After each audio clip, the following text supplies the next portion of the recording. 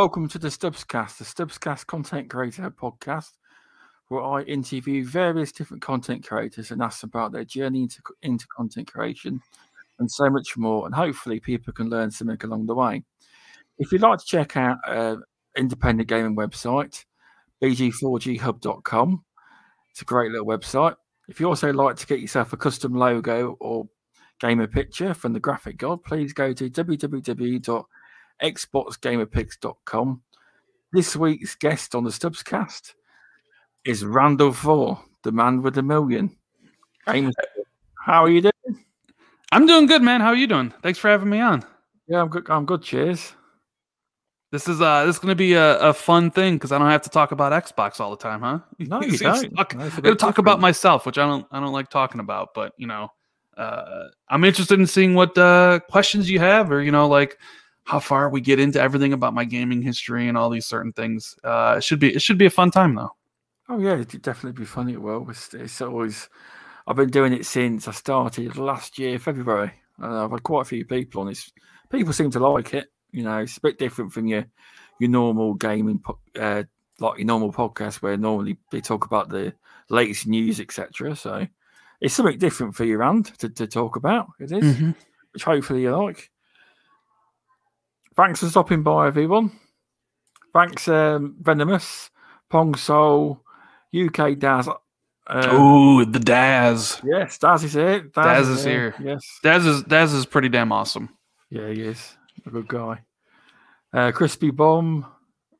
Try and go. Game Views. Who else? Mike from NLG was in there earlier on. But yes, Pong Soul. I think I got him. Indie Gamer. Welcome, Indie Gamer. So, one of your the questions I've got first is, you been gaming much? I know you're a busy man. Gaming much. Recently, not this past week. I was basically I had put about 70 hours in Hitman 3 over the past month or so. But like this past week, I kind of was just fooling around in Hitman, doing some extra assassinations. And I did a couple extra levels, replayed a couple levels in Little Nightmares 2, but I didn't really game too much this week compared to previous weeks. It's kind of in a holding pattern, waiting for new releases to come out, and there wasn't anything that came out this past week, so kind of a light gaming week for me. Fair enough. We can't all go hard all the time for gaming, Yeah, we'll have lives, don't we? But so where did the name Randall 419 come from then? Oh, the name Randall Thor 19. So, the name Randall Thor is the main character of a fantasy novel series that I pretty much adored back in high school. It's the Wheel of Time series, written by Robert Jordan, and Randall Thor is the main character of the novel. And in 2004, when I was setting up Xbox Live, me and my brother were setting it up. He asked me, "Hey, what do you want the account to be named?" And I was like, Randall Thor, because at the time, he was my favorite, fantasy series. Pretty much, it was basically like the Wheel of Time was essentially Game of Thrones before Game of Thrones, or the Song of Ice and Fire, as it's called in the novel. So I said Randall Thor, and it was taken, right? So it was it couldn't be Randall Thor because it was already taken on Xbox Live. So we just added the 19, which is my brother's birth date. He was born on the 19th of a month. I won't say which one. So Randall Thor 19 was born. It wasn't taken. And I've been Randall Thor 19 pretty much everywhere. On Xbox. On PlayStation, I have a variation of it because I think someone took my name. Same thing with the Nintendo Switch, but I'm Randall Thor 19 on YouTube, Randall Thor 19 on Twitter, pretty much Randall Thor 19 everywhere. So since 2004, when we made this account. No, that's good to hear. It's a nice story, that is. Yeah. Very, very good. Very good story, that is. It's a shame somebody's nicked your name on other platforms, but it's going to happen then. You're going to get someone to get in there first. Oh, he's not got a Switch. Quickly get in there. Do it, Pretty much, yeah. But yeah, that sounds good. Yeah. One of the biggest things I like to do on this show is I start off with have a conversation about your gaming history and find out where it all started. Mm-hmm.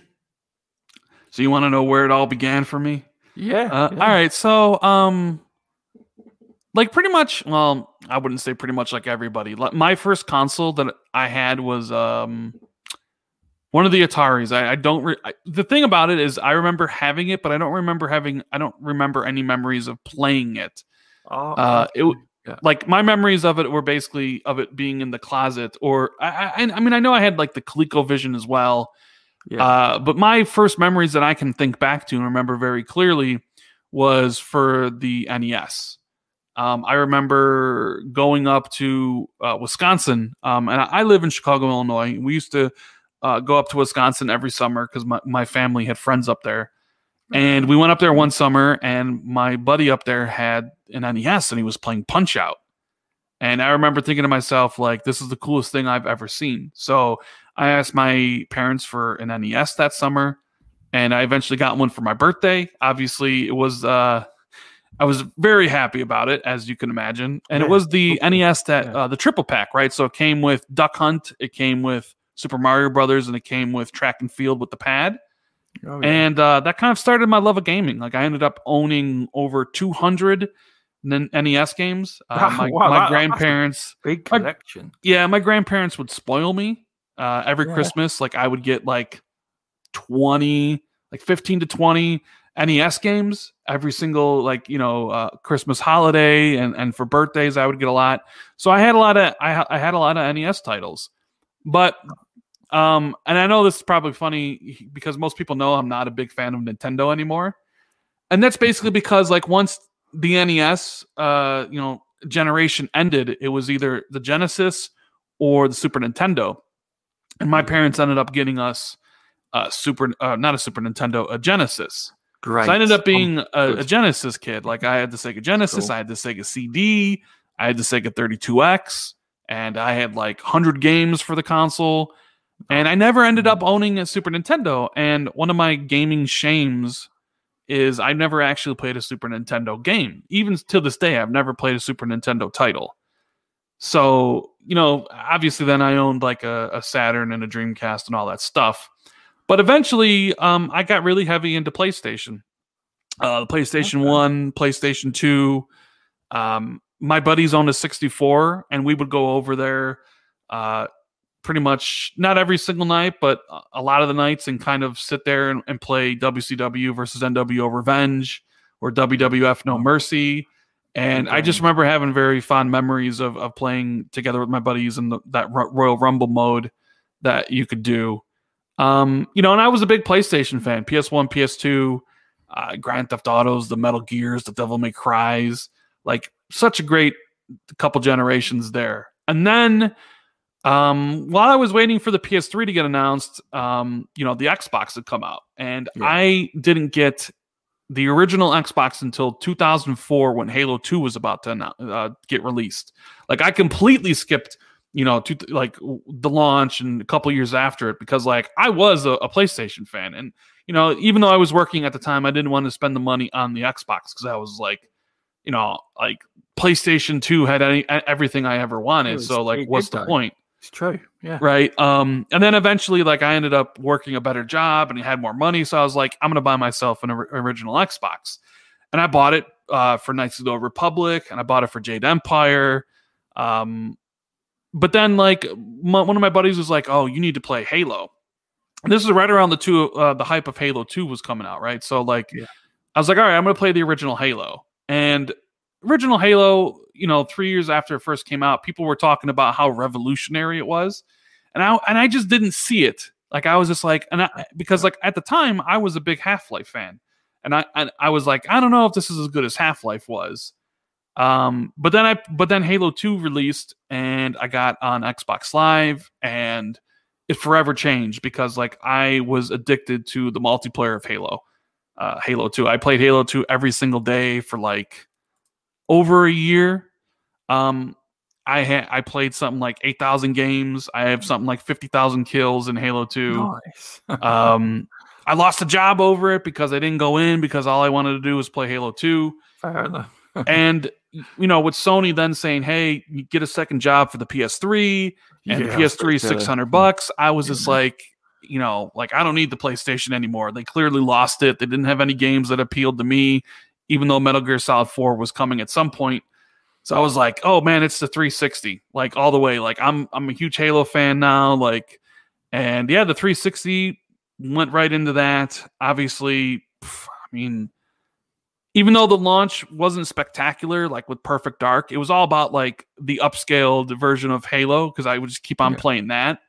But then eventually, like you got stuff like Elder Scrolls 4, Oblivion, and Saints Row, and Gears of War, like all in that time frame, right? Where it was basically like, oh, okay, all the games are here, so it's like I made the right choice. BioShock ended up being like exclusive, and obviously, since I was such a Halo fan, like was looking forward to Halo 3, and then I got addicted to achievements. Like I remember first time playing, I think the first game I played on the 360 was Call of Duty 2. And I remember getting the achievement pop, and I was just like, "What is this?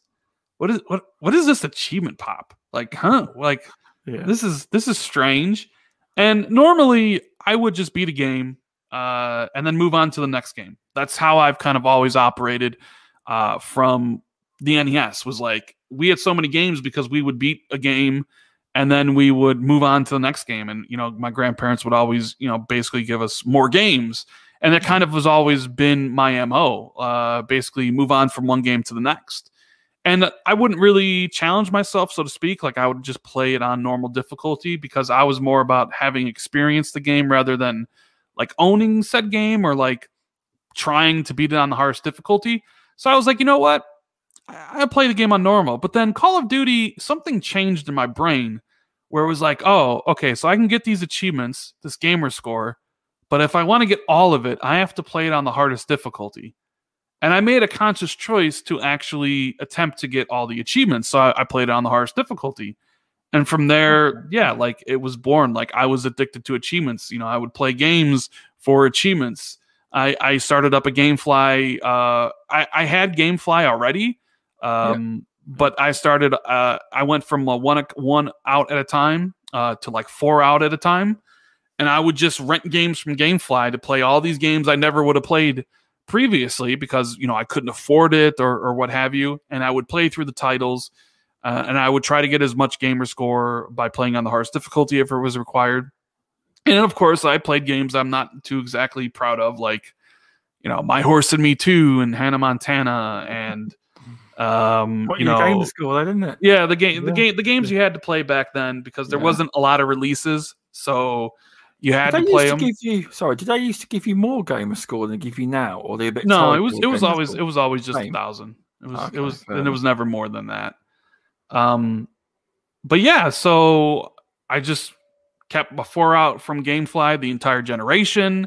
Just playing as many games as I possibly could, buying DLC, buying indie titles on the 360, playing everything to basically do this thing. And then, and at the time, there was cheating going on in the 360 gamer score world. Like there was a community, people who got achievements and stuff, and unfortunately, people were cheating their leaderboard positions by various different methods like game saving or profile glitching. And a lot of people thought Microsoft would never do anything about it. And then they did. They basically reset all the cheaters' gamer scores to 0. And then all the people that were legit were left. And it was like, number 1 was Stallion 83. And then I was, like number 10 or something. So I kind of was like, this is something I could essentially go for. And I eventually made my way up to like number 4 and hit the million gamer score, in 2016 at like number 5th in the world. And then I ended up getting a PlayStation 4 in 2017. I have a Switch. I have a PlayStation 5.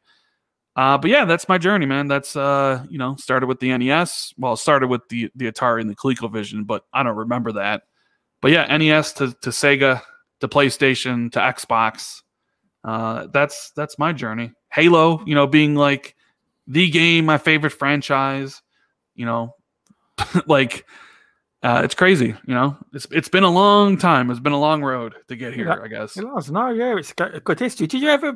Were you ever into the arcades when you were younger? Oh yeah, yeah, totally. Guy? Oh yeah, we had an arcade at our bowling alley nearby, which wasn't far. It was about a mile from my house, and dude, so my dad, who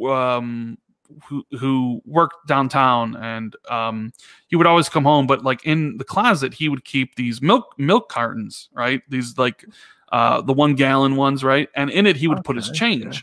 So when he wasn't home, I would take the milk cartons out. I would take the milk carton out and take all the quarters, or a lot of the quarters, right? Yeah. So then I would save them up, and then when nobody was home, or when I thought like nobody would be home for a while, I would hop on my bike and I would ride the mile up to the bowling alley. And my favorite game to play was Ultimate Mortal Kombat 3 or Mortal Kombat 3. Nice. I was really good at it too. But like I would also not only play Mortal Kombat, but you would go there and you would play, you know, NBA Jam, you'd play the Simpsons game, or whatever, you know, they had at the arcade. Is I would ride up there with the quarters I took from my dad, and I would just sit there and, you know, spend maybe 45 minutes in the arcade playing, you know, Daytona USA or whatever games. Yeah. But mainly my love for the arcade revolved around the Mortal Kombat franchise. Mortal Kombat 2, Mortal Kombat 1, Mortal Kombat 3. So yeah, at that point, I definitely loved the arcade. So yeah, no, so that's a good story. Did you ever get caught? And did your dad ever notice you in the kingdom? No, I'm sure he knew somebody was taking quarters, but like I don't think it bothered him too much. I didn't try to take too much. You know, I would just grab a handful, enough to last me like half an hour, and go up and you know, try my hand at beating the campaign. But then, you know, obviously somebody would always come in and be like, I got next, and fight. And I loved watching people play Mortal Kombat. So yeah, the arcades are great. I haven't been back in a while, and I don't even know if the arcade's still there, because I haven't been to that bowling alley, and God, it's been decades at this point. But yeah, some really good memories of that. And of course, that's also where I would go to smoke sometimes. Like, you eventually got older and you started smoking cigarettes, and we would go to one of the places we would go to when we were younger was the bowling alley in the arcade thing, and just smoke and play video games. So yeah. Nice. But did you ever get into, because obviously I've had Lord Cognito on there before, and he mentioned that he was always in the arcades, but he used to like battle people and challenge everyone and take them on in the arcade games. Did you ever do that, or weren't you really into that? I mean, I would play people. I don't think I would go out of my way to challenge people. I know people would challenge me, like I'd be doing like a ladder in Mortal Kombat, and somebody would like put in the you know, their quarter to fight me or whatever. I wasn't someone looking to fight other people. I was always kind of looking to have just like a solo experience most of the time, because that's what I enjoyed. So, but you know, Cognito's the gaming ninja, so I'm not surprised he seeked out opponents, you know. Yeah, you know, yeah. It sounds like a lot of fun. I don't actually have any experience of arcades at all. You know, I live where I live, very rural. We don't have arcades at all. We don't, especially when I was a kid. You know, but yeah, it sounds like fun, man. There's an interesting story about your arcade experience, which is it's always good to hear people's arcade experience, because for a lot of people, they have fond memories of the arcade to do. It's not a big thing. It's not a big thing. It's not really a big thing anymore, is it? Everyone's got consoles at home. Yeah, I mean, there's still places like Dave and Buster's that have like that experience, but I haven't been to one of those. And it's funny because like the bowling alley was connected to this this pharmacy that would have magazines.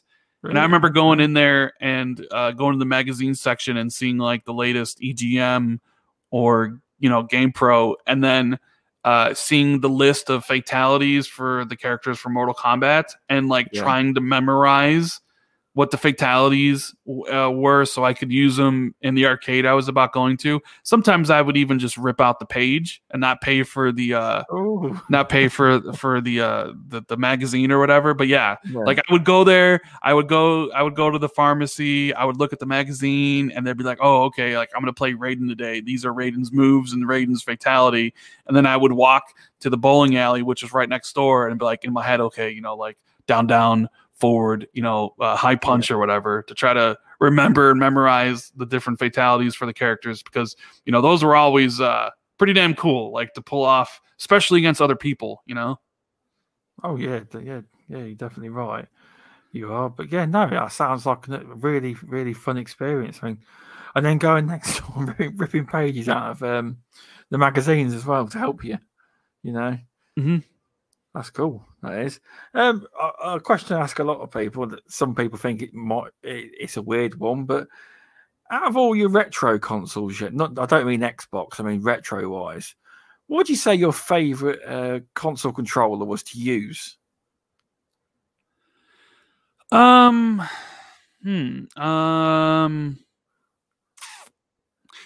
I believe there was a Genesis controller that had 6 buttons, like ABC and then XYZ at the top, above the ABC. Yeah. That would probably be my favorite. I wasn't a fan of the GameCube controller. I wasn't a fan of the 64 controller. Why? Okay. I thought the NES controller was a little bit too basic, but in my mind, I pictured a Sega Genesis controller that had 6 buttons for whatever reason, A, B, and C, and then XYZ at the top. So if I couldn't say the 360 controller, that would probably be my favorite retro controller.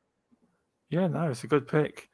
In Britain, it's Sega Mega Drive. I've actually got one plugged up now. I have, and it's obviously there's the 3-button controller, but you can buy a 6-button controller as well. You can, yeah, you still can.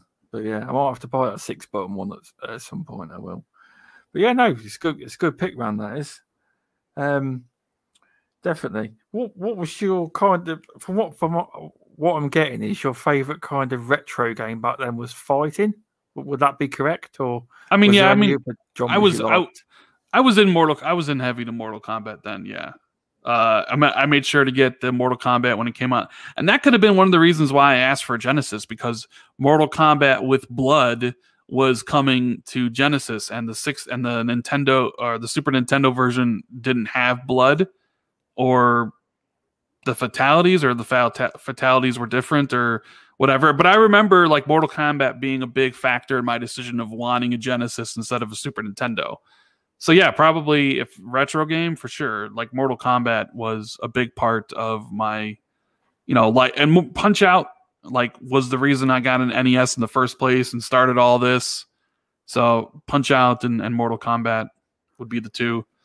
Oh, because some good picks there. So I was about to say, so if you were gonna go for, if you were to say, I'd say to you, were you a big Sega guy or were you a big Nintendo? I'm safe to assume you'd lean towards the Sega side, wouldn't you? As a Sega guy, pretty much, yeah. Which is cool. Nice. So if you were to pick modern day controllers, which one would it be?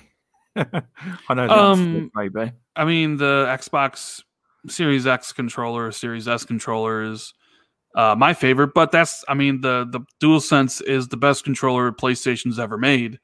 But the only issue and the reason why I wouldn't put DualSense number 1 is because they have symmetrical sticks, and symmetrical sticks aren't the way to go. The best controllers are the ones that have offset sticks, asymmetrical.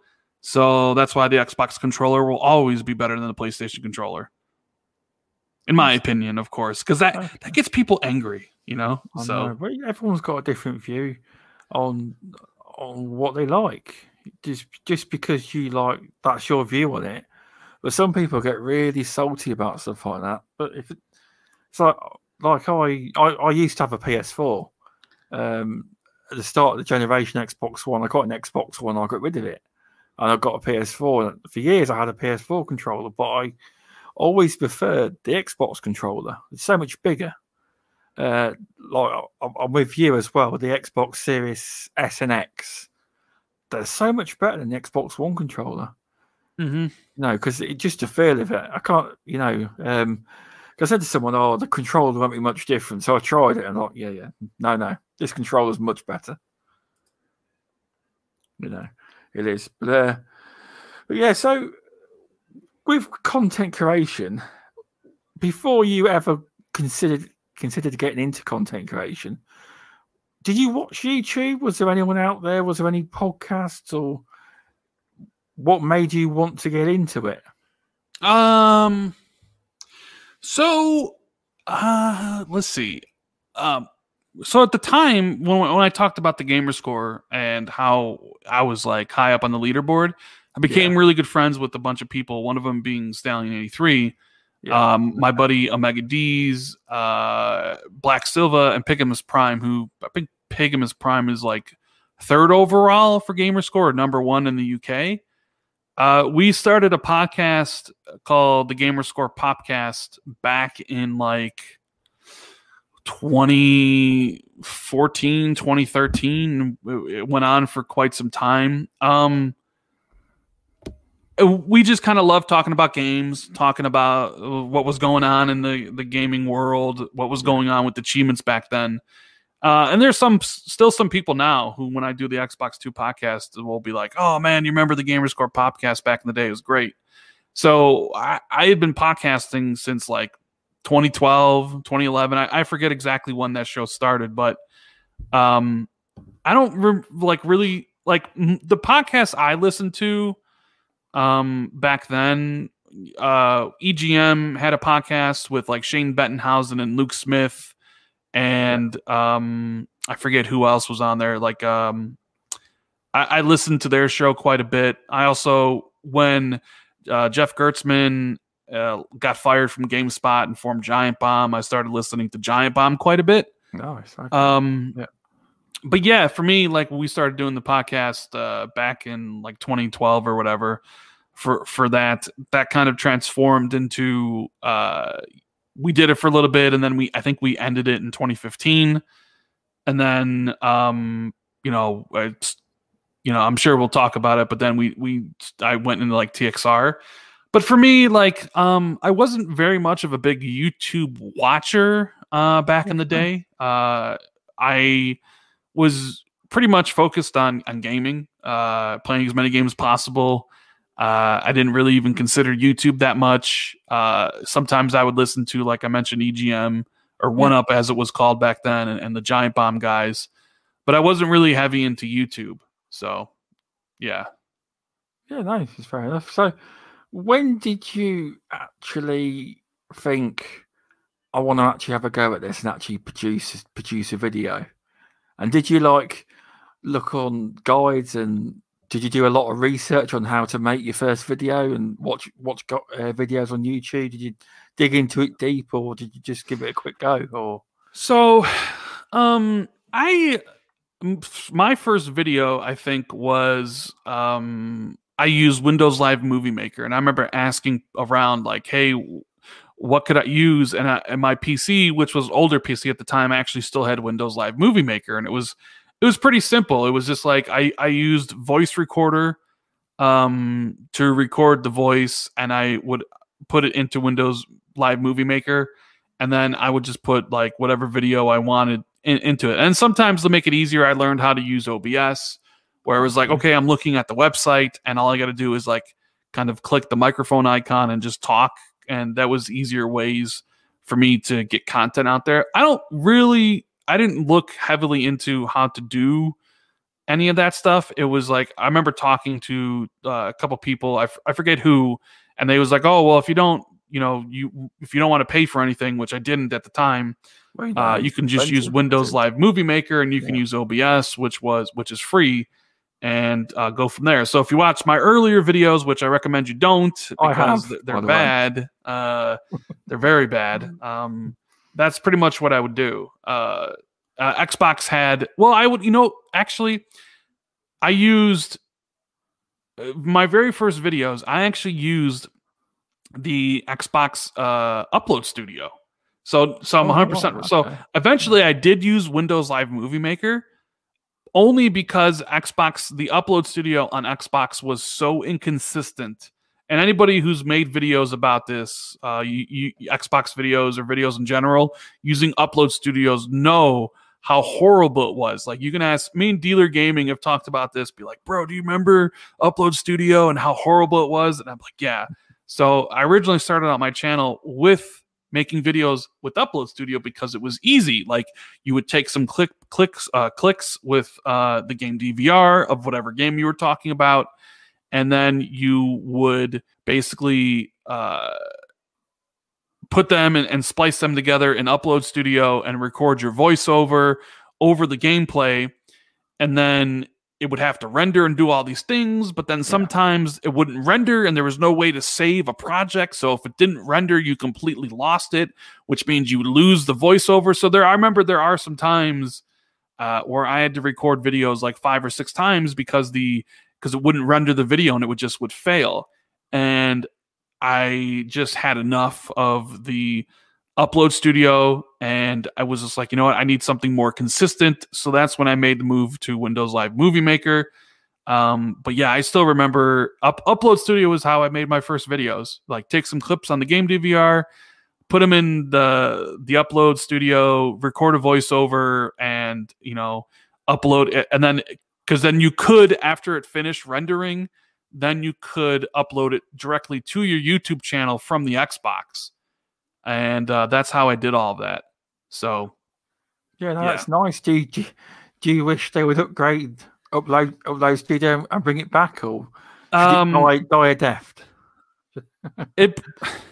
I mean, sure, it would be cool if they brought it back. I wouldn't use it because you move on to bigger and better things. Exactly. But I mean, PlayStation has a pretty damn good content creation tool that they have with the Share Factory, and the Upload Studio was just something that Microsoft made, and they didn't end up supporting.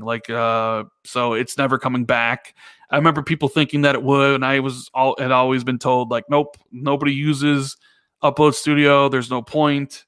So yeah, I don't hold out hope. Upload Studio is never coming back. Xbox is done with that, essentially. So, it's the end of an era, but if you want to be, I guess, if you want to put out content, you're just going to have to do it on the PC. Exactly. I mean, or you can do it on the PlayStation.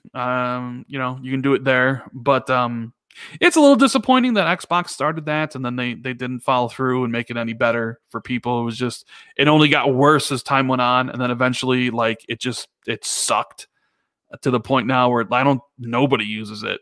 So yeah, it was a nightmare, like Indy said, very much a nightmare.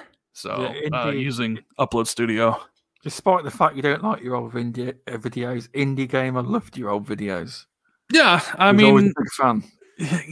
Yeah, and I appreciate that. And I used to do more indie spotlights for games because that's how I started the channel, talking about the games I really like playing, which I don't really do anymore because, people have told me that they don't want that type of content. So I basically shifted the reviews and the spotlight stuff into the podcast, where we always talk about, the games we're playing in the beginning and stuff. But yeah, it was pretty much made crystal clear to me that nobody wants Rand's Indie Spotlight on the channel anymore.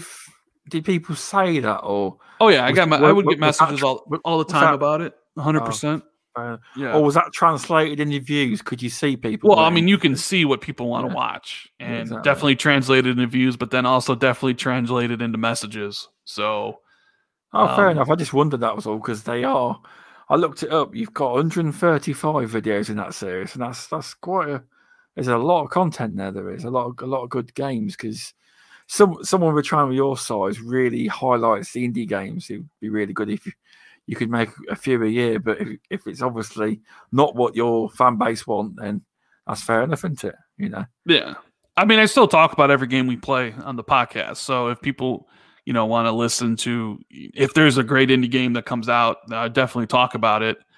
But yeah, people made their opinions very clear, so I stopped doing it. Even though, like, my love for certain indies haven't diminished whatsoever. It's just that, it is also a little bit different, because you would take some clips and you would just record and you would be done with a review in 5 minutes, right? Or however long the video is. Because I wouldn't edit anything. I would just speak and I would just put the video out. But now a video for me takes like, anywhere between 2.5 to 3.5 hours to make.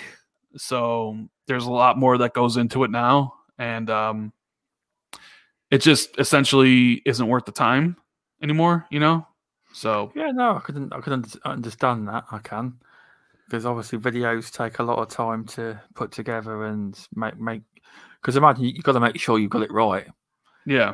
Have you ever done a video, then rendered it, then realised, oh damn, that bit's wrong. I had to go back and re-edit it and then re-render it. Yeah, I've had that happen a couple times where I may not have muted the audio for whatever clip I brought in. So I've had that happen once where I remember getting DM'd being like, hey, the audio for this is screwed up. So I had to go back and re-render it. I've also had instances where I'd make a video, whether talking about an event and using certain clips. And then when I upload it to YouTube, Capcom or Rockstar would claim the video because I used a certain amount of footage from their games. Okay. So then, then you got to re-render the video, you got to take out the clips that caused, the companies to claim your video and change it and then re-upload it. But I've only had a couple instances where I actually released the video and had to take it down and change it and then re-release it.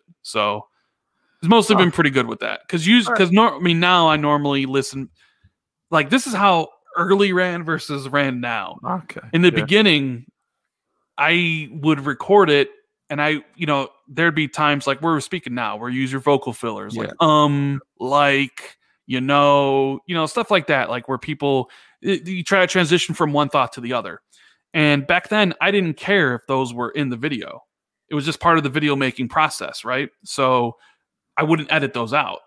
And that's why a video would only take like 10 minutes for me to pull. I would just speak, and any sort of mistakes that were in the video or any vocal fillers I would have there, I would keep in.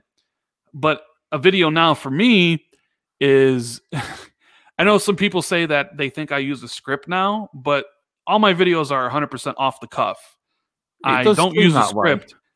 I don't, but I edit my videos in a way that makes it sound like it, because I edit out every single mistake. I edit out all the vocal fillers I have, and I stitch it together in a way where it sounds like one thought immediately transitions into the next thought, because I also cut out the dead airspace in between certain clips, because I don't record in one go anymore. I record in blocks. Like, I'll have a section of a block that's a minute long and I'll talk, stop, and then I'll start it up again and talk and stop, right? Okay. And then I edit it together. I get rid of all the vocal fillers. I get rid of the dead air space. So it does sound like I'm actually reading off of something, when in reality, I'm just speaking off the top of my head.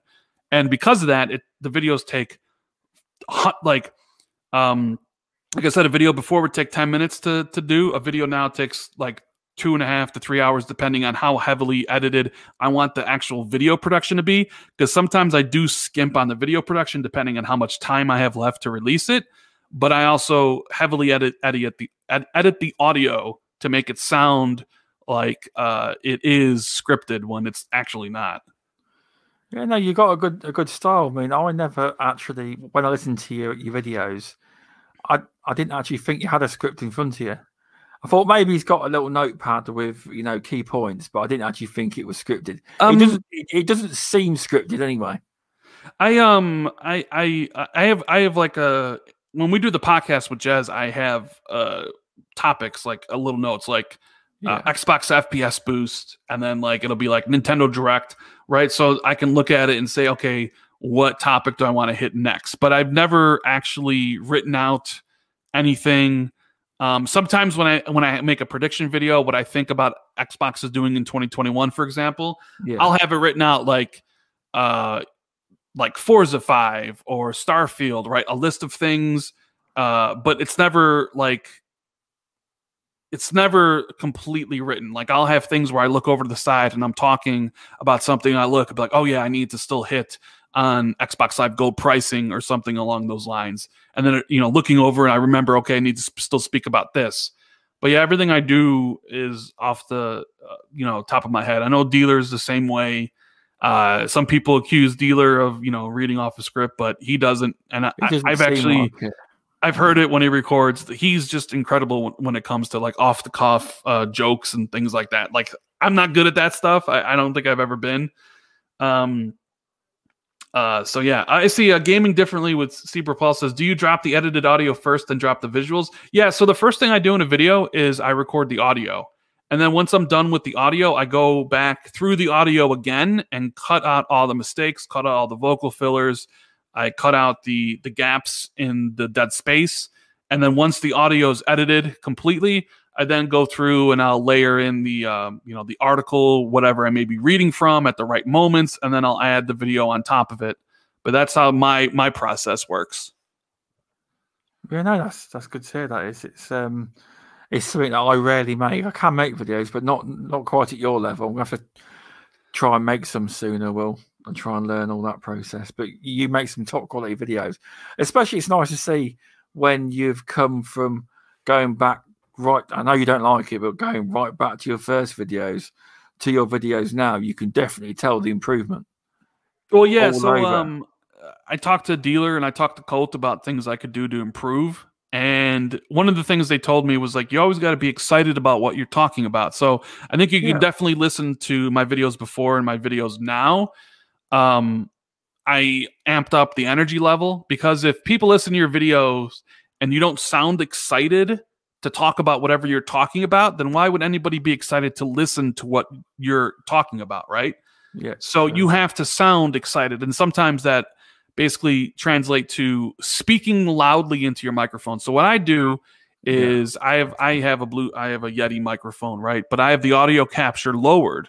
Right now, I think I have it at 95 because this is what I normally do for a podcast. But when I record in Adobe Premiere Pro, I actually lower the audio from capture from 95 to like 65, right?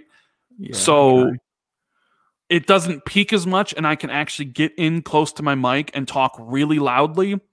And when it plays back, it's just about at the right peak where it makes it sound like I'm talking very excitedly about the things I'm talking about, but not to the point where like it's overbearing and it's peaking all over the place where it's painful to listen to. So basically, like, you have to be excited to talk about things. I think people don't realize that, like, oh, I'm just going to talk about how I normally talk. But I've noticed as a viewer, as well as like from people have mentioned to me, is like, you need to be excited.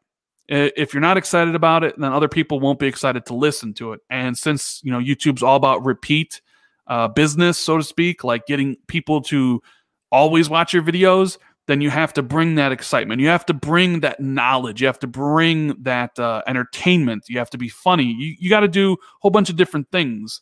But the most important thing is like the excitement. If you're not excited, then you can't expect anybody else to be. So, they helped me kind of change my style, because my style of video making was completely different, if you listen to the beginning, than what it is now. And that's also because of how much more time I take editing the videos now than I did before.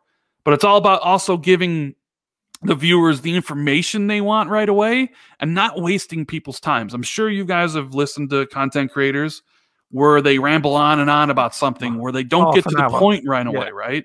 The thing is, it's like, you got to respect what your audience wants, and you have to respect their time, because if you don't, like, they may give you a couple listens and then they'll stop listening. So the most important thing outside of being excited about what you're talking about is get to your point right away.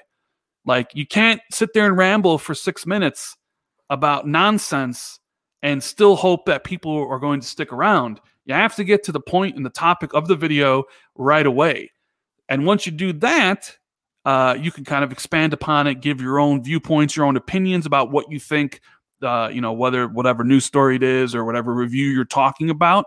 But you have to get to the topic of the video immediately. And in my opinion, you also, since we're respecting people's times, you got to edit out your mistakes. You got to edit out your vocal fillers. Because are you really respecting your audience if you're not taking the time to edit your videos, but you still expect your audience to watch your videos all the way through.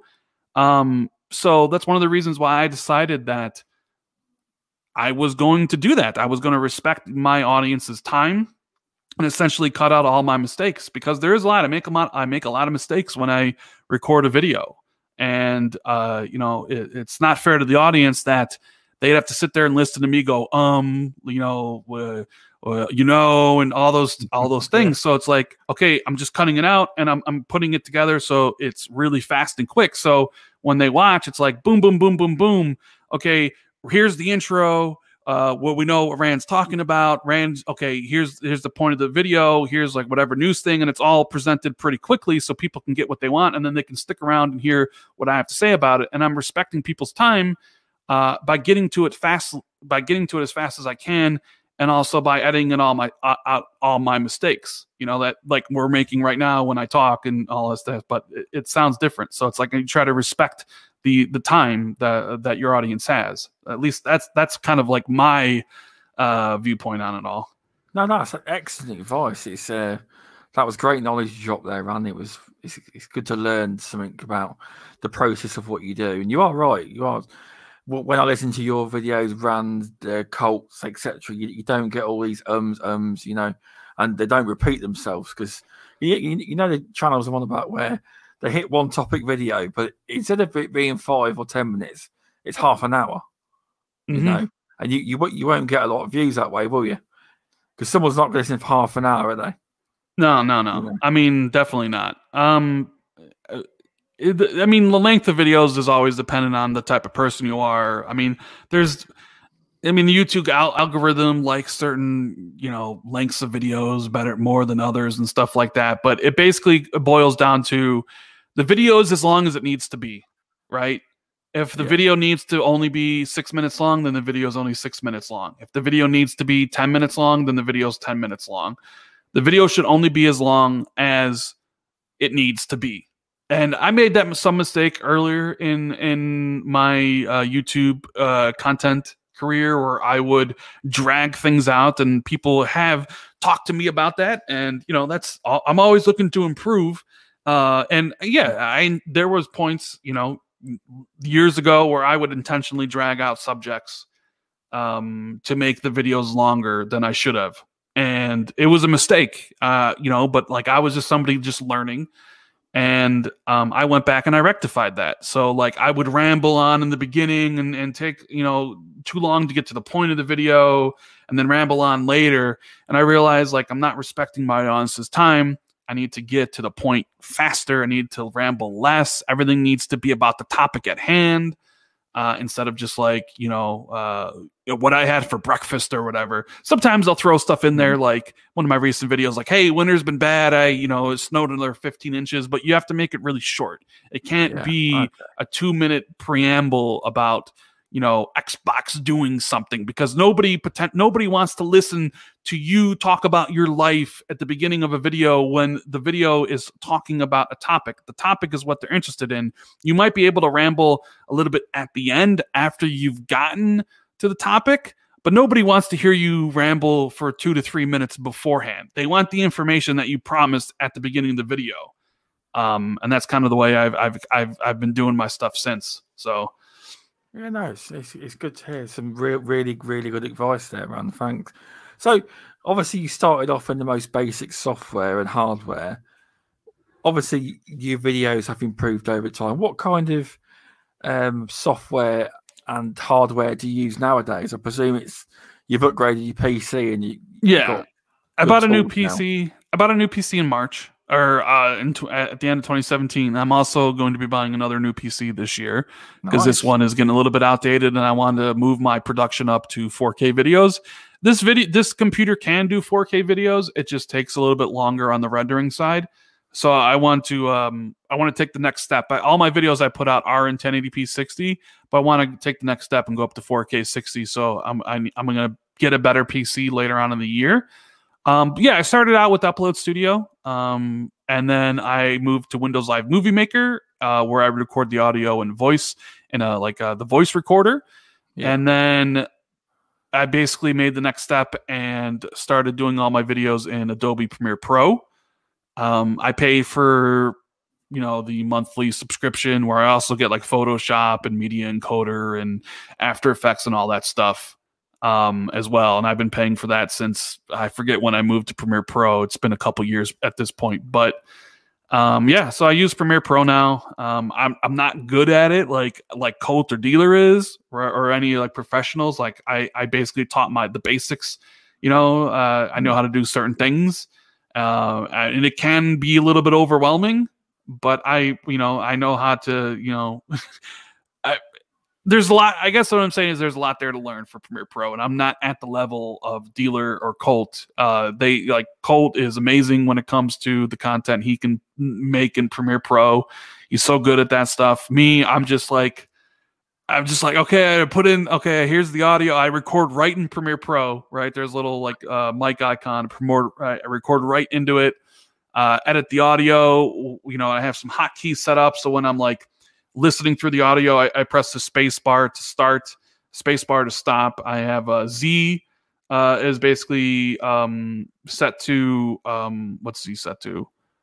Cut. So like when I'm doing with the mouse, I have this. I can just press Z to cut, and then X is ripple delete. So what I do is I'll go and okay, here's a mistake. Press Z to cut it. Okay, here's the end of the mistake, Z to cut it, and then I'll highlight that section and I'll press X to ripple delete it, which moves everything over, so I don't have to reconnect everything. And then it's just it's just muscle memory. I'm just like listen to the videos, like okay, press spacebar to start. Oops, spacebar to stop. There's a mistake. Put the mouse over it, cut it with Z. Okay, here's the end of that. Cut it with Z. Highlight it. Press X to remove ripple delete everything.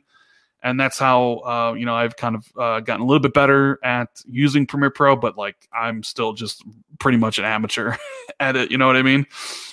Well, your videos are very, very good high quality anyway. So I don't think you've got any worries there. But obviously, with these programs, there's always room to learn, isn't there? Oh, there's always things you can learn from it. Yeah. So. Yeah, there is. But yeah, it's so when would you say your channel with your videos, when you started to notice that you were gaining serious traction? When did I notice I was gaining serious traction? I mean, last year was pretty good for me. I think I doubled my sub count last year. I went from like 30,000 to like 72,000 or something. Last year was a great year. People were very interested in knowing about the specs of the Series X and S and the PS5 before they came out. So there was always that. Then there was like the events that they put on, and people wanted to know what was happening and what would be at the events. And then there was the Bethesda acquisition. So last year was my best year ever on YouTube, sub-wise, views-wise. But it's a long journey. It's been something I've been doing, as a hobby since I started at the end of 2016. So I always say like I started in 2017. So it's just been a hobby of mine. I've been doing since then. And, it was nice. Like you do it and people seem to like what you do, and you get followers and subscribers and people watch the content. And then YouTube starts pushing you, because that's kind of what happened. And before you know it, like I'm almost at 80,000 subscribers. Congratulations. So yeah, I mean, definitely you'll hit 100 well before the end of the year. Definitely last year was like the big year. I mean, it was just incredible. Like I don't know why YouTube picked me, and because YouTube does pick winners and losers. They recommend or they don't recommend. And there was times where my videos weren't recommended, and then last year there was definitely times where YouTube pushed some of my videos to the moon, and it's happened for a lot of different people. And you just got to go with the flow. Like right now, February, it always happens beginning of the year, January, February, March. Views are a little bit deflated. That's kind of how cyclical all this stuff is. And it's never to get really discouraged if you put out a video and it's not doing as well, or if you do a podcast and the numbers that you're doing aren't as good. As they say, comparison is the thief of joy, right? So Yeah. I know a lot of people look at it and be like, "Oh my God, like my podcast only had 400 people this week. You know, last year I was doing 1,000 or whatever. I was doing 800. Yeah. You know, different time periods. Always have different. For whatever reason, there's that cyclical nature, and it's not. You know, you shouldn't get down on yourself. Like, you just do your best every single time, and you know, see where it takes you. Like, I didn't think I'd be sitting here today talking to you almost at hitting 77,000, or I didn't think when I started in 2016 that at some point I would hit 100,000 subscribers. Like those thoughts never entered into my mind once, you know? I know what you're saying, because a lot of people say you put in a lot of hard work, and you probably never ever thought you'd even hit 70,000, 50,000, 10,000. Nope. You know, just something you tried, and it's working very well. You know, it's quite an achievement. It is. You want to be proud of yourself, because it's something you can tell you're passionate about, because you can hear it in your videos. You can see the amount of time you put in, and it's good to see. It is. What was it like going to E3 and meeting Phil Spencer and Larry Herbert and the crew? I mean, it was amazing. Going to E3 was always a dream of mine, and I was fortunate enough to meet Phil Spencer over Xbox Live in 2015. We became friends. We played Halo 5 together all the time. We'd even play other games. You know, I talked to him Twitter DMs, talked to him on Xbox Live parties, and then one time he basically said, "Hey, wouldn't it be cool if you broke 1 million gamer score on our stage?" And I was like, wow, that would be amazing. Yeah. And it definitely seemed like an offer. And I followed up the next year and I asked him, "Hey, is that something you really wanted to do? Because if so, we can make it happen." And Phil was like, "Let me talk to my team and we'll see what they say." And he went back and talked to them, and the team thought it would be a good idea.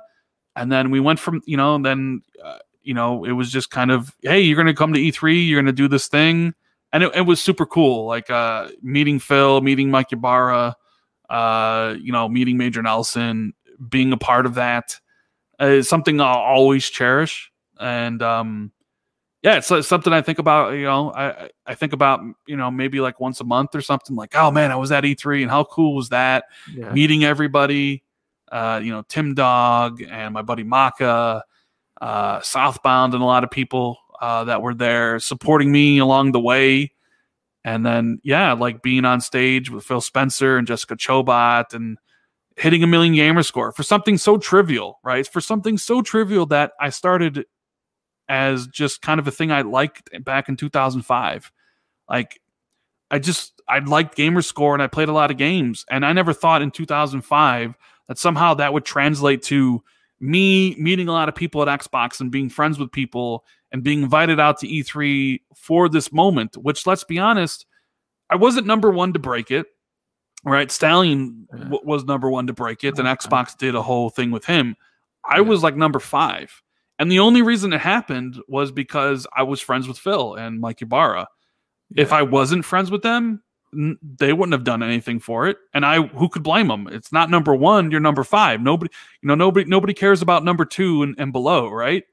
So it was just, it's still incredible, like kind of everything, how it worked out, going from just something, I like these gamer score, I love to play video games, it kind of fits my nature, playing a lot. And then, that translated into, hey, now you're friends with the head of Xbox, to, hey, we're doing this podcast, to starting up a YouTube channel, to eventually 100,000 subscribers, all based around all that stuff. It's pretty pretty mind blowing, you know. Oh, I'd have to agree. Indie Gamer just put, did you beat Ori? Was I that did. Right?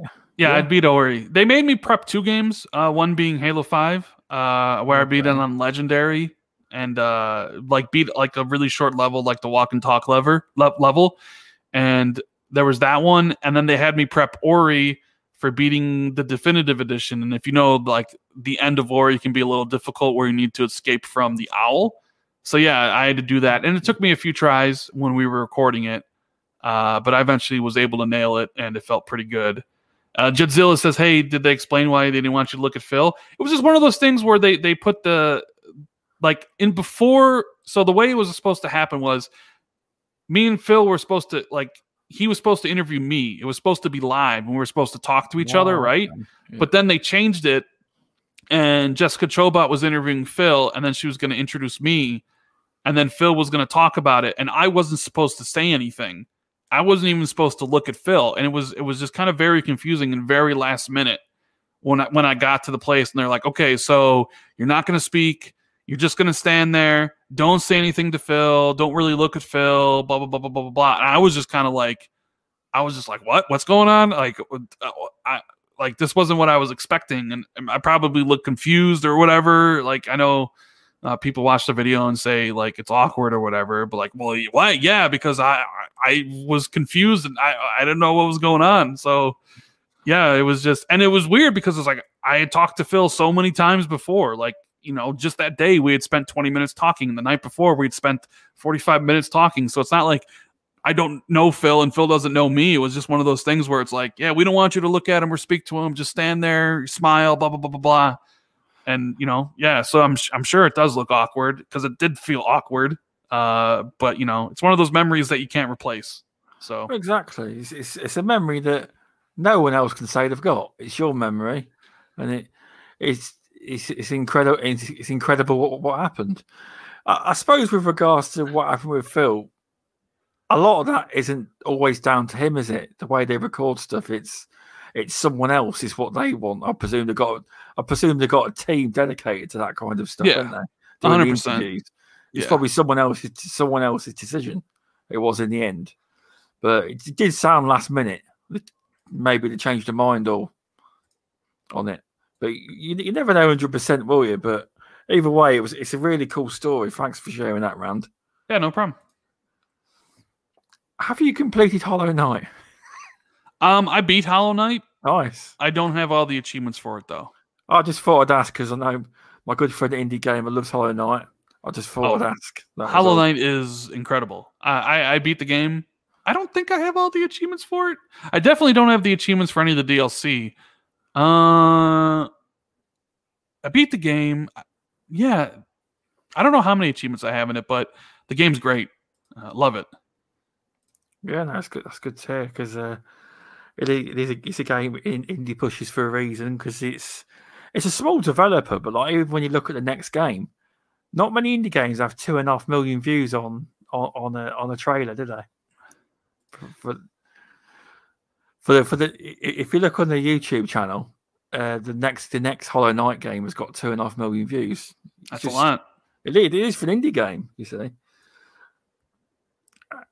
So it shows you're a hardcore gamer if you definitely completed Hollow Knight. It does. There's a lot of there's a lot of Hollow Knight love in the chat in a minute. I can see everybody loving Hollow Knight. Yeah, there is. Before you started up doing your own podcast, were you on any others? I mean, I believe were we on TXR years ago? Yeah. I was on TXR, the original. It was like it was Southbound started it, and he asked Tim Dog and myself to join. He was the original host too, and then he wanted me to host. And then we had Doc Cupcake on here and there. Worry Wart was on here and there. Jeremy Downer was on here and there. Okay. Inferno joined from Four Guys with Quarters at one point. Maka joined at one point, and we did it for I forget how many years or how many episodes. I think we started in 2016, maybe end of 2015, and I think we ended it sometime after E3 2017 is when I think we called it we decided we were TXR was over, at least in the original iteration of it.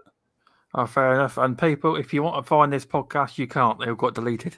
Yeah. Someone deleted the original channel, so all the episodes are gone. Yeah, so you can't even Can't even watch it anymore. We used to record, I believe, Monday nights. I think it used to be Mondays at like 9 p.m. Central Time. So like 10 Eastern, 7 p.m. Pacific. And we had some pretty good interviews. We interviewed Aaron Greenberg twice. We interviewed Thomas Mahler from Moon Studios, who had made Ori. We interviewed Ryan McCaffrey, David Jaffe, a couple people from Compulsion Games. So yeah, there's a lot of good content there that unfortunately will nobody will ever see the light of day again because it was deleted. Yeah. I invaded gaming on a while ago, and obviously he's on TXR now. He runs it with the guys, and he mentioned but you on TXR quite a few years ago, but he says you can't find it, Stubbs. They've all been deleted, unfortunately. He says it's all gone. Yep. Like, damn, I wanted to check some of them out. I didn't own. By the way, it wasn't me who deleted it. I didn't know. I wasn't the owner of that YouTube channel, so it wasn't me. Fair enough. So, what was the inspiration for starting your highly popular podcast with Jez Corden at the Xbox 2? The inspiration. Well, so me and Jez Corden had met at. We talked to each other on Twitter. And then we actually met in real life at E3 2016. And we talked quite a bit. We were waiting in lines. And then we kind of continued the friendship. And we would DM each other. And we would have some conversations in Skype talking about gaming and stuff.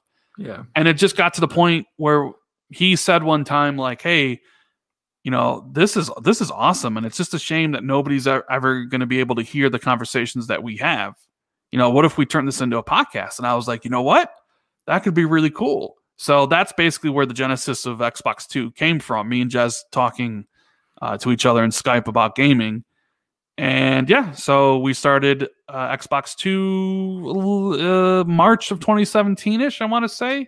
Now, funny enough, right? I listened to that first one. You didn't name it. Xbox no, it wasn't named. It wasn't named. But that one is quite funny because nearly everything you said about Xbox in that episode happened. Oh, what did I say? Oh, it was about, you were talking about Xbox Scorpio, and there was all sorts in there. And it was like, if you go through a lot of your older stuff, a lot of it has actually come true years later. There's loads of stuff in there. I've gone through a lot of your stuff, and it's almost like I tend to know what I'm talking about. Yes, exactly. I know. Yeah, so Xbox 2, the name came from someone, I forget. Now that I'm blanking on the name. I know he's from Australia. Stickfigure.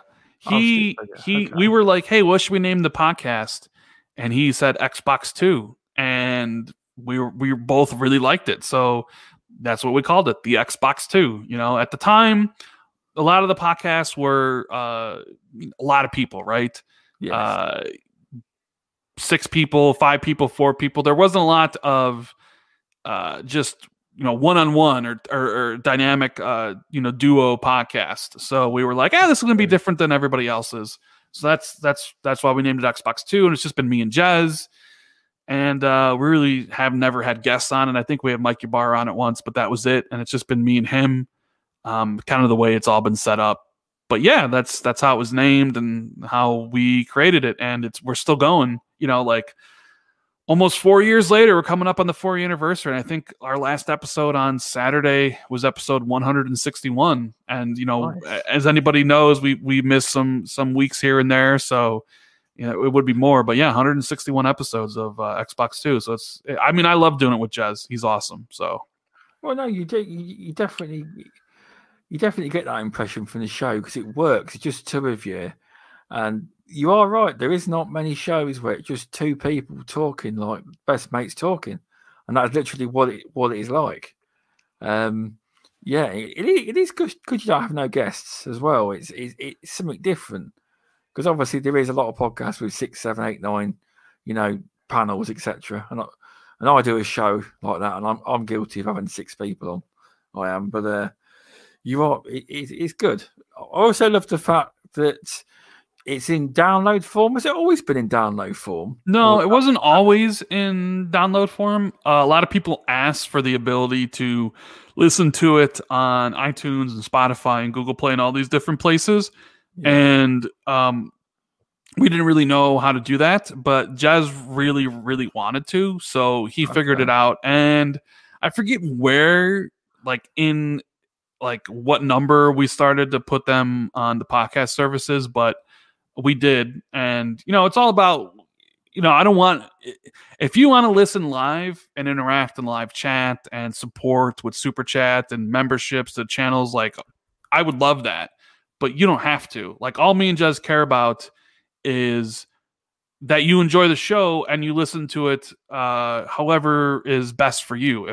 If it's best for you to listen to it live, then that's great. If it's best for you to listen to it a couple days later, on driving to and from work with something to take your mind off, or you're exercising and you want to listen to it on iTunes or wherever else, then that's amazing. So it's we just want people to listen to it and enjoy the show, enjoy the banter, and wherever you listen to it is up to you. We don't want to force anybody to be well, if you want to listen to us, the only place the only place you listen to us is YouTube. So that's why we put it up on all the different services, so anybody can listen to it the way they want to listen to it, way it's most convenient for them. No, it's a really good show. I mean, I remember years. When was it? A couple of years. I'm sure you must have had it up on podcast networks for at least a couple of years. Oh yeah, we've had it up there for a couple of years. You're in the algorithm. You do pop up, in the gaming bits on some of the services you do. So you must get some good numbers. You do. I mean, honestly, I don't know about the numbers on iTunes. Jez might know about it. He handles all that stuff, but I honestly don't know what it does on those other platforms. I only know because what it does on YouTube because it's my channel. So I'm very, very aware of what things do on my channel. So, are you say with your video? If your video doesn't do as well, do you do a deep dive on what you did with the description and name, the tags, to make sure that you do something different? Do you do a lot of research on the tagging? I mean, I've researched how to make. There's really no catch-all answer to get more views. You'll see that on YouTube. It's sure, you got to tag your video properly. It helps, but if you don't tag your videos, it suddenly won't just get 0 views. So it does help. Yeah. The most important thing is the title of your video and the thumbnail of your video, right?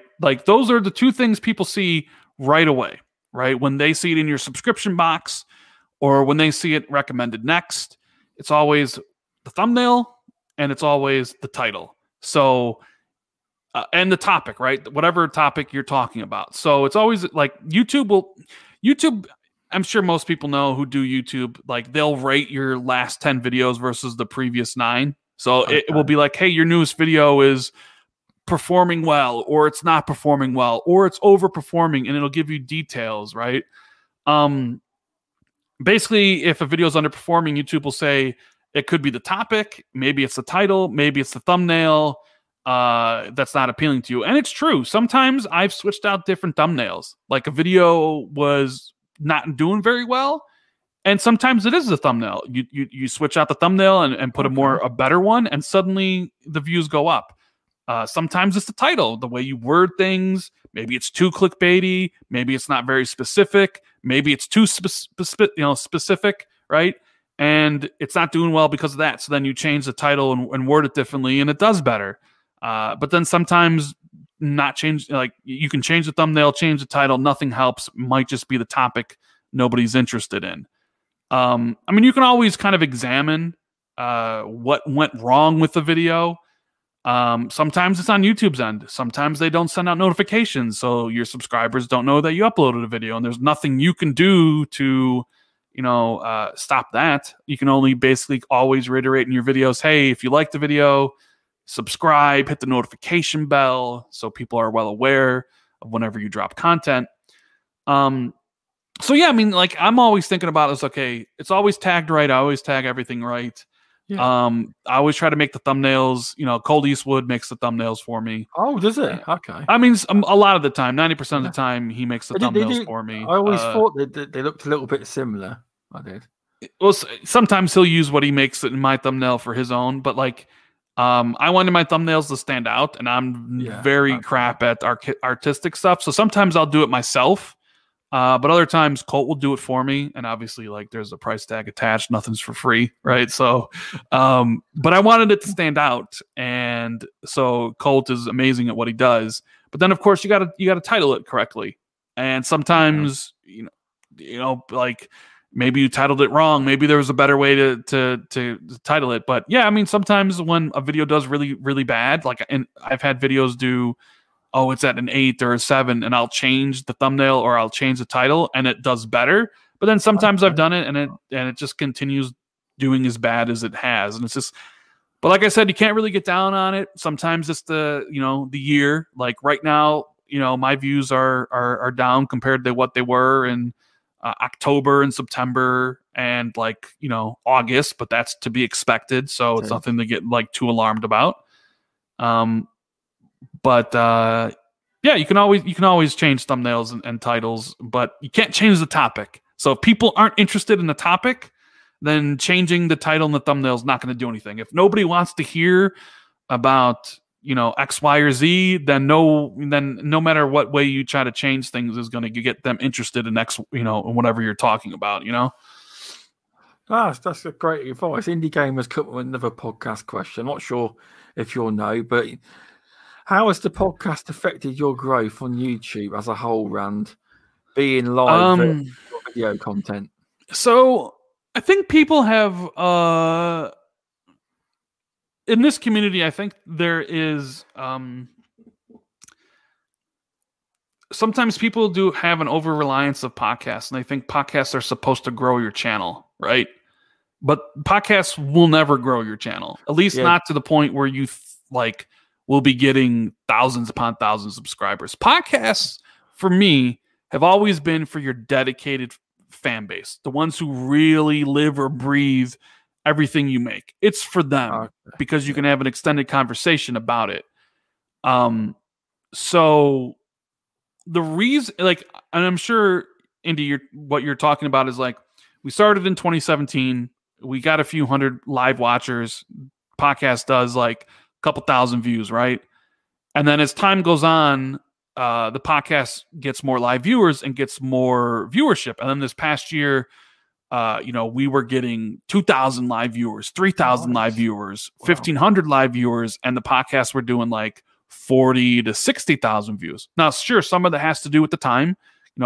Next gen consoles, everybody wants to know about what's Xbox going to show at the game showcase. People are really interested in listening. But also at the time, my channel was growing. I started that year 32,000, and my channel started to get a lot of traction. I started getting a lot of new subscribers, and a lot of those new subscribers started checking out the podcast. So the channel grows, more people check out the podcast. I think the problem is a lot of people expect the podcast to grow your channel, and they get disappointed when it doesn't. What really grows your channel is regular video content that you make, because that is how you're going to bring in new people to your channel for them to maybe become a fan of your podcast. So that would be my recommendation for anybody who's disappointed or frustrated with their subscriber growth that mainly relies on just podcasts. You're never really going to see what you want to see if you only do podcasts. Podcasts are for the hardcore. They're for your hardcore people of your channel.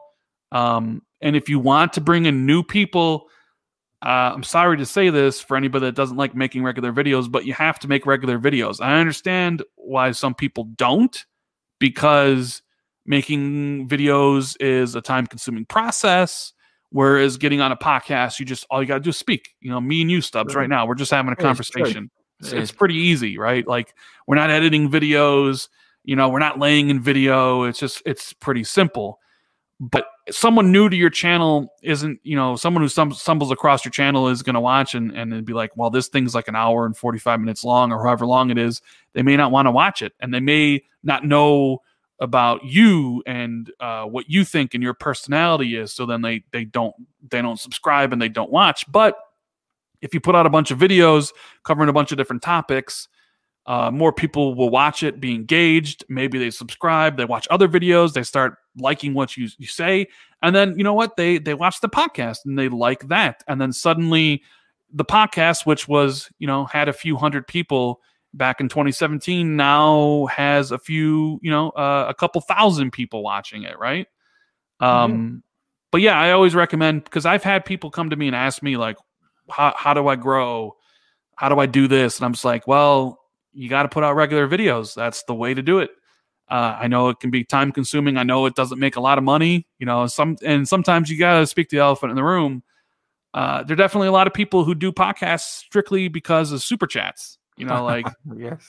And they look at it as, well, I can do a podcast and get super chats, where if I release a video and it only gets 1,000 views, I'm only going to make, I don't know, 50 cents, depending on how much you get paid for 1,000 views, which isn't a lot. So they don't really see the immediate gratification as they would with the podcast, where people donate money, right? And I understand that, but this isn't like an overnight sensation. It's a continued grind that you start. Like Dealer started in 2015, and he's been grinding out every single year to get to the point where he's at right now. I started in 2016, grinded out to get to the point at right now. And trust me, like, I'm not huge or anything like that. Like, my channel's not big, especially in comparison to a lot of other people's, but it's been a long journey to get there. And I think some people, they compare themselves to you, right? They look and be like, well, I should be where that person's at. And I always say comparison is the thief of joy. You shouldn't compare yourself with anybody else. You should only be happy with what you're doing. And are there things you could do better? If there is, then you should implement them. People when they look at you, they always look at like where you are now, but they don't remember or want to think about the journey that you've gone on. And so, like, I know people will look and be like, hey, Colt Eastwood's at 130 subscribers, which is amazing. He got a plaque from YouTube, right? He's got a little check mark on there. Yeah. And they think, well, why do I not have 130,000 subscribers? I'm as good as Colt, right? Or I'm as good as Rand or Dealer.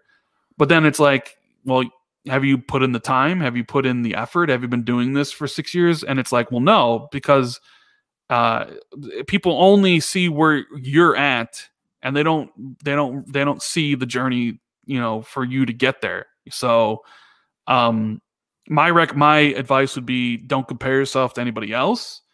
And if you really, really want to grow your content, you got to do more than just podcasts. You got to do more you got to do more regular videos than you do podcasts, in my opinion. Info, because when Dealer was on, when Dealer came on last year, he echoes your comments. He said that when he started RDX, he didn't want to do a podcast.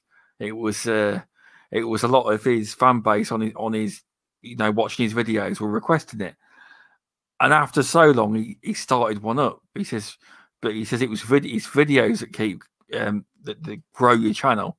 He said, not podcasts, and that echoes the same comments of what you've said, which is good because videos grow. I know I'm a bit of a hypocrite because I don't really make many videos, but I mean, I understand. Like, people, they put out a video, right, and it doesn't do well, and they get discouraged. Trust me, I've been there. I've been through it. We've all made videos that didn't do as well as you thought, and completely bombed, and whatever. Like, I've been there. But like, it's a process. You can't just start doing it and expecting immediate results and success right away, because if it was that easy, everybody would be doing it. True. It's something that just takes time and commitment. You want, and one of the other things YouTube really, really hammers on is consistency. You have to put out content. I'm not saying you got to put out daily content. I'm not even saying you got to put out videos every other day, but you have to be consistent. Like a video a week, 2 videos a week. Yeah. you need to kind of start that, and you need to be like, okay, this is going to be a process from the start. Like a lot of people think like, I'm just going to be a success. I'm gonna make this video. It's going to get tens of thousands of views, but that's not the way it goes. It's always, you put out a video and it only gets 1,000 views, and people get discouraged because it's like, wait a minute, I have 15,000 subscribers. I should be getting more than 1,000. But it's like, you have to, you just got to keep on grinding. And, even for me, like, some of my videos would do very well, and it wasn't really until last year where suddenly everything started to click. And that's also like we mentioned earlier, I changed how I present my videos. I changed how I speak in my videos. I changed my editing process in my videos. I changed the thumbnails of my videos to make them more stand out. I kind of changed more. I went to more SEO game for the titles. And it worked out well for me, but it was also a process that I had been doing for 4 years. And it's not something that happened completely overnight. Nice. It's good to see where you came from to where you are now. Do you think you'll ever hit the point where YouTube could be your full-time job, or would you want to be at that level at some point in the near future? I mean, it would be cool for sure. But then if it becomes your full-time job, you start to look at it like, this is something I need to do. I need to have a video out, et cetera, et cetera, et cetera, right? Because, I need to make money, because then it becomes more about like money, like where like I started this as a hobby. The money part wasn't ever factored in. Would it be cool to like one day be like, you know what? Yeah, I'm at that point now where people love the videos and they watch, and it becomes, it makes me enough money where I don't have to have another job. Like, yeah, that'd be cool. But also there's, there's always downsides that come with that. Do I expect this to last forever?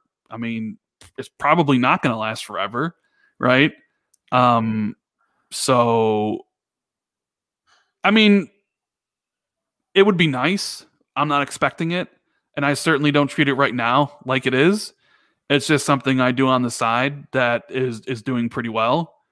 And if one day ever, it becomes like, oh, you can do this, and the only thing you can do, I would be wary about it, just because like this is all fickle. You know what I mean? Yeah. As easy as it came, maybe it could go away. Yeah. And then you're left with nothing, I suppose it's a fear of, if it was your living, would you trust it? Because you could wake up one morning and YouTube decide, oh, we've suspended your account. That kind of stuff does happen. Or like with Mixer, you had people quit their jobs to stream on Mixer, and then Microsoft decided that they didn't want Mixer anymore and got rid of it. Exactly. And then what do? You quit your job to stream, and sure, some of them went to Twitch and became successful, but a lot of them didn't. It's always stressful if you're putting your career in the hands of a tech conglomerate, right? Yeah. That could go away. That could think, hey, you know what? YouTube's not in our business plan anymore, and then you don't have anything. So I'm grateful for all the support I get. Every time we do the podcast, there's always people that join the channel or support with Super Chat. I'm very grateful for the people that do that, which is why I always try to shout them out or answer their questions on the podcast, because they're showing that extra level of support. And I appreciate everybody who watches my videos that I put out. I don't put out like, if there's more stuff to talk about, I put out more videos.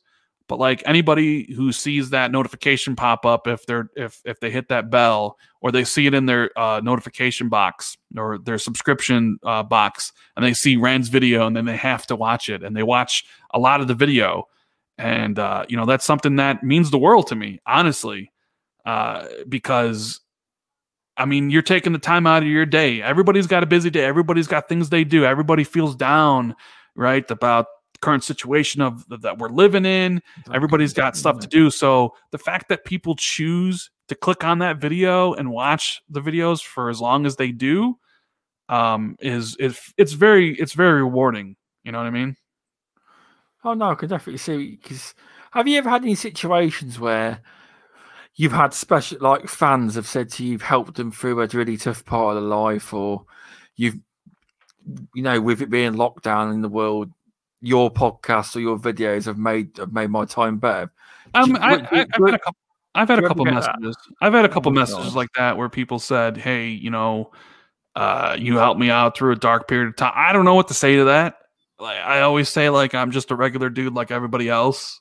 You know what I mean? Like, it's still very weird to me, and all I say is like, well, thank you for the message. I hope whatever you're going through is, you overcome it. If I can just be, a bright light in that darkness, then, so be it.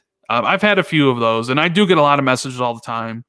It's hard to really answer them all on Twitter DMs or on Xbox Live, but I try my best. So nice. It's nice though. No, yeah, it is. It's feel rewarding,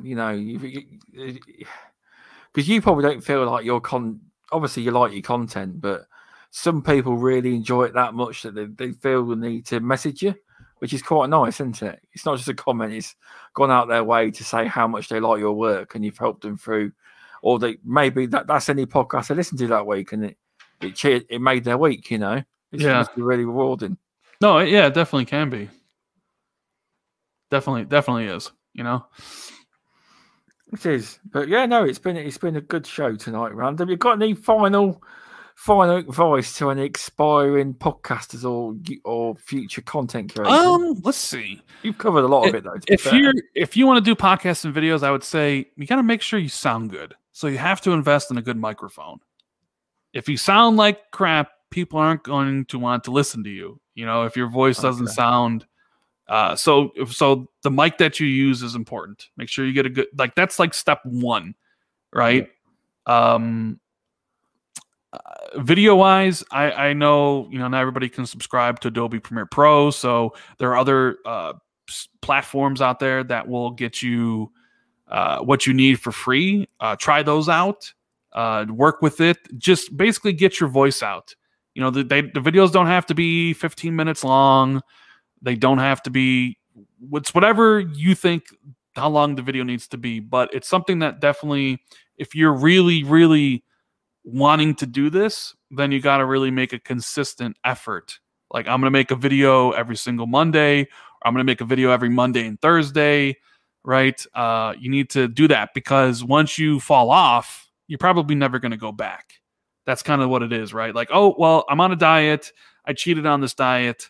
I'm no longer on the diet. I think some people kind of view content creation like that. They don't see the immediate success.